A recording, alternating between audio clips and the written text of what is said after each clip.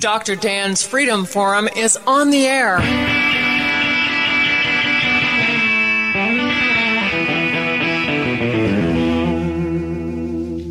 Never send to know for whom the bell tolls. It tolls for thee. Dr. Dan's Freedom Forum is a call to arms for those American patriots who, in the tradition of our founding fathers, will stand up now to defend the Constitution and the liberties that it guarantees to each citizen, to each of us. That is our mission, to explain in a clear and concise manner the direct effect of each issue on the individual, on you personally, not some anonymous being in a distant place, and to define in no uncertain terms the consequences of inaction. Let the battle begin. This is Dr. Dan. As of May the 20th, 2 days ago, the United States had 1,584,000 cases of COVID-19 and a little over 94,000 deaths. The entire state of North Carolina had 20,000 cases and about 720 deaths.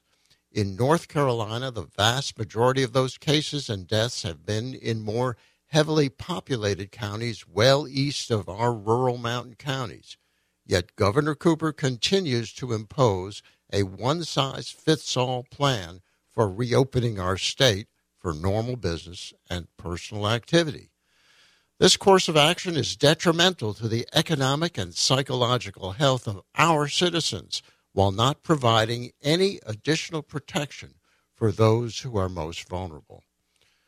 The governors of 7 states, Arkansas, Nebraska, North Dakota, South Dakota, Utah, Wyoming, and Iowa, have chosen not to incarcerate their citizens at home without due process, and those states have the lowest infection and death rates in the United States. While the U.S. death toll as of 2 days ago was about 94,000, the death toll in those 7 states was 820. Those 7 states have approximately 4% of the U.S. population, but less than 1% of the total death number. Their actual death number is 0.87%. Moreover, in some studies, up to 80% of all people who test positive for COVID-19 were not aware of having been ill.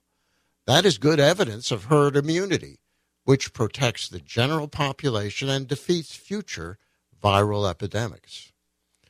The lives and livelihoods of over 30 million Americans have been sacrificed, at least temporarily and maybe permanently, by draconian and tyrannical restrictions forced on us by a team of government physicians, most of whom have never practiced medicine in a clinical office setting.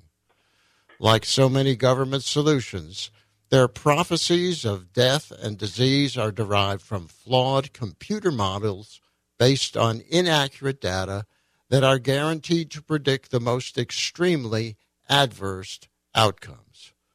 Moreover, the financial and lifestyle sacrifices demanded of our citizens are supported and vigorously promoted by bureaucrats, media personalities, professional politicians, corporate fat cats, and the wealthy elite, all of whom have a guaranteed income and none of whom need a weekly paycheck to provide for themselves and their families.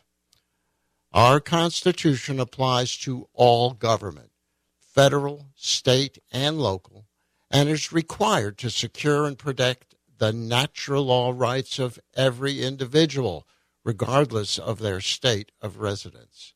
Nevertheless, we have seen the assumption of tyrannical powers by the governors of numerous states who have imposed prohibitions on their citizens in direct contradiction to their constitutional rights.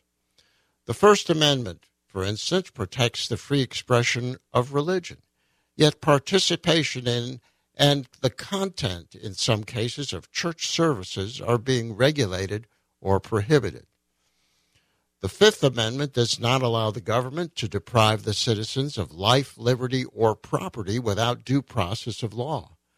Imposing involuntary house arrest on healthy people, deciding what businesses are essential, forcing closure of businesses arbitrarily deemed non-essential, travel prohibitions, arrests for social and religious gatherings, restrictions on what items can be sold in selected stores that are allowed to open, and the use of SWAT teams to enforce these dictatorial rules does not comply with this constitutional guarantee. In a free society, individuals have the right to make decisions about their own lives. Those who do not want to incur the risk of illness or possible death from the coronavirus are welcome to remain at home. The rest of us should be allowed to carry on our lives, accepting whatever risks that entails. I'm going to close this monologue with several quotes from our founders and leaders. Thomas Jefferson, "There is no justification for taking away individuals' freedom in the guise of public safety." Dwight Eisenhower, "If you want total security, go to prison. There you're fed, clothed, given medical care, and so on. The only thing lacking is freedom." These restrictions placed on our country are draconian, unconstitutional, harmful, arbitrary, and not based on either sound medical facts or common sense, and they must be removed. When we return from our commercial break, it will be my privilege to discuss these constitutional matters with my good friend and constitutional scholar, Bob Levy, chairman of the board of the Cato Institute and author of the impressively researched book, The Dirty Dozen, How 12 Supreme Court Cases Radically Expanded Government and Eroded Freedom. Very important topics for what's going on today. So, when we come back, we will talk with Bob Levy. Once again, it is my pleasure to welcome Bob Levy, constitutional attorney, chairman of the board of the Cato Institute, and noted author, back again. And we welcome you back, Bob Levy, to Freedom Forum Radio. Dr. Dan, it's a pleasure to be with you. Always happy to talk with you about these issues, mostly because the issues are very important and also because you're a voice of reason and restraint in a time of very difficult circumstances. Well, thank you very much, Bob Levy. It is a pleasure to have you back. I respect your knowledge. I respect your opinions, and we're going to definitely get into that. So let's get started. So, like you, I'm concerned about government overreach, particularly forced closings of private businesses. But I do think that it's unlikely that legal redress would succeed.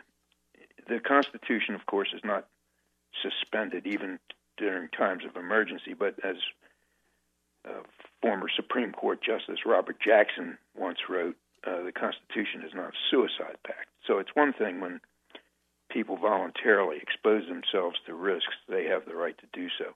But it's another thing when people expose others to risk. And under those circumstances, sometimes the government has powers that they can exercise to stop that sort of thing. So Congress and state legislatures have been given and have in turn given extraordinary powers to their respective executives under these what's considered to be emergency circumstances. So one could even argue that forced business closings are authorized both by statute covering emergencies and even by the takings clause of the Constitution, which says that private property can be taken for public use as long as the business owner is compensated. And of course, business owners are supposedly being compensated by these various programs that are being implemented. And in fact, if a business owner uses his property in a manner that visits risk on non-consenting others, then compensation isn't necessary. So, while I'm sympathetic to the plight of business owners, I think this is more of a policy issue than a constitutional issue. I doubt very much that a constitutional challenge to these shutdowns would succeed. I'm skeptical about businesses seeking a judicial remedy. But I do think that we are being hyper-cautious. The problem is we have a lack of testing. We have a sparsity of hard data, and the margin of error makes it extremely difficult to make the case convincingly one way or the other.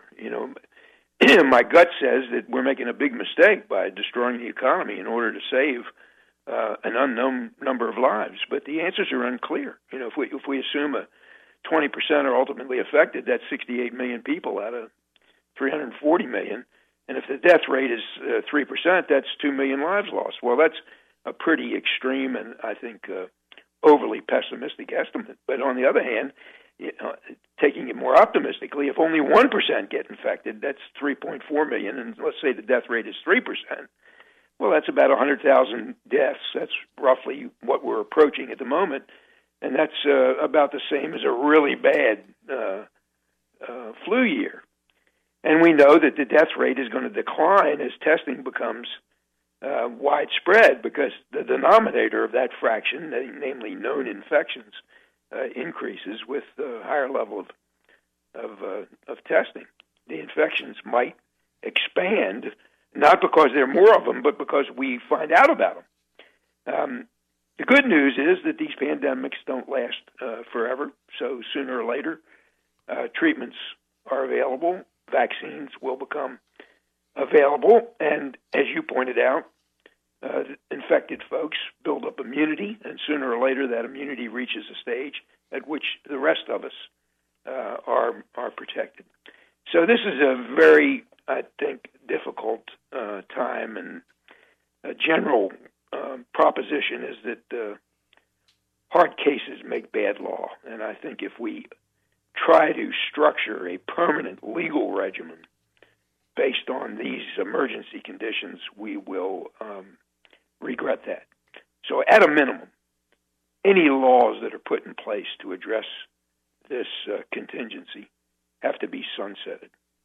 They have to expire immediately when this contingency no longer exists, so we avoid the possibility that government will use this as an excuse to expand and to violate civil liberties that, even though occasionally they can be violated during emergency conditions, it would be devastating if it became the norm rather than the exception to our constitutional regime. Well, Bob, you've raised in your opening statement here, you've raised some really interesting and really important questions that we need to address. First of all, I mean, I know that you are a textualist, that you believe in the actual written words of the Constitution that define its meaning. And you know that the Bill of Rights enumerates the natural law rights of individuals, and government is required to protect and secure those rights. And so what troubles me about all of these things is that there's two things that trouble me. Number one is that these restrictions and the takings of property, the takings of liberty, that the Fifth Amendment, the taking of life, liberty, and property without due process of law, that strikes me as being a pretty important phrase for you and me and every other individual. I mean, I don't want to be imprisoned on the whim of some government official. I don't want people locking me in my home and threatening me with shackles and arrest in jail for leaving my front door.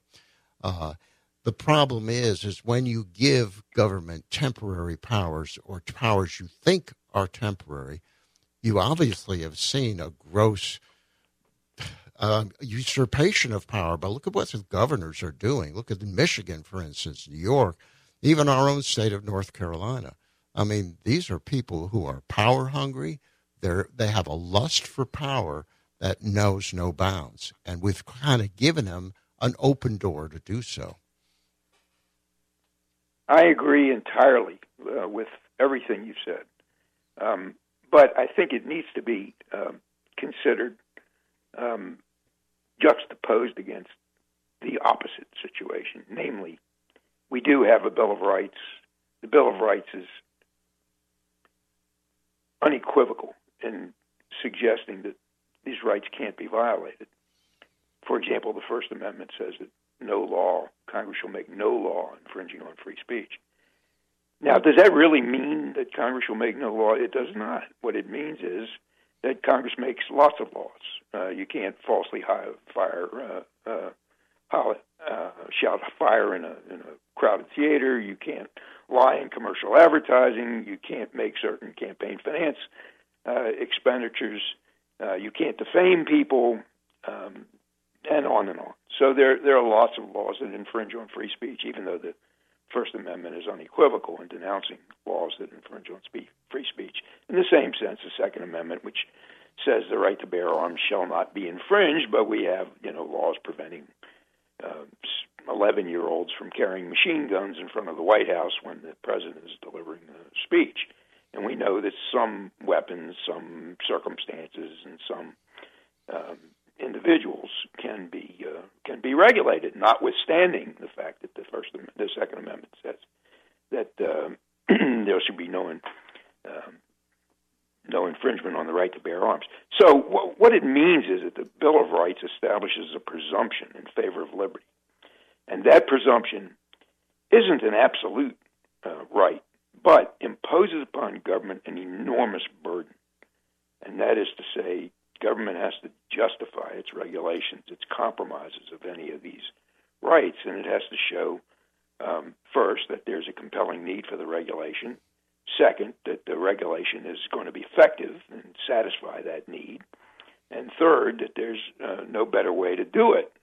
There's no less intrusive way of doing it. So that's really the framework for how we have to evaluate some of these incursions that are taking place in response to this virus. And I'm in agreement with you entirely that a number of the governors have taken steps that are draconian and that, in fact, go too far. But you can see the murky guidelines that we have to assess in deciding whether or not these actions have gone too far. Even the taking of property.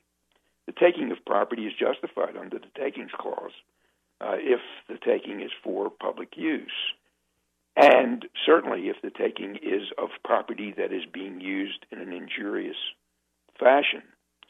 So one could argue that the shutdown here is a taking of property, but on the other hand, it is for public use because it's been shown that large crowds increase the likelihood that this virus is going to be spread, and therefore the taking is justified. I don't know the answer to this in every set of circumstances, but I think it's fact-dependent. We have to look at each circumstance and assess whether or not the regulation that's been put in place goes too far. And my own view is that the regulations have gone too far, that we've been in this balance between the health effects on the one hand and the economic effects on the other. We've allowed the health community to dictate that we will basically shut down the economy in order to save lives. And the shibboleth, the rallying cry that we can't sacrifice a single life,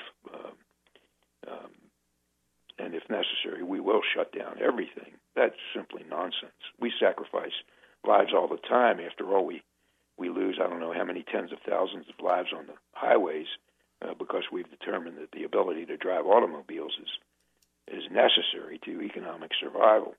Well, in the same sense, the ability to open up businesses is necessary to economic survival as well, not just for the owners of the businesses, but for the employees as well, and indeed for the customers.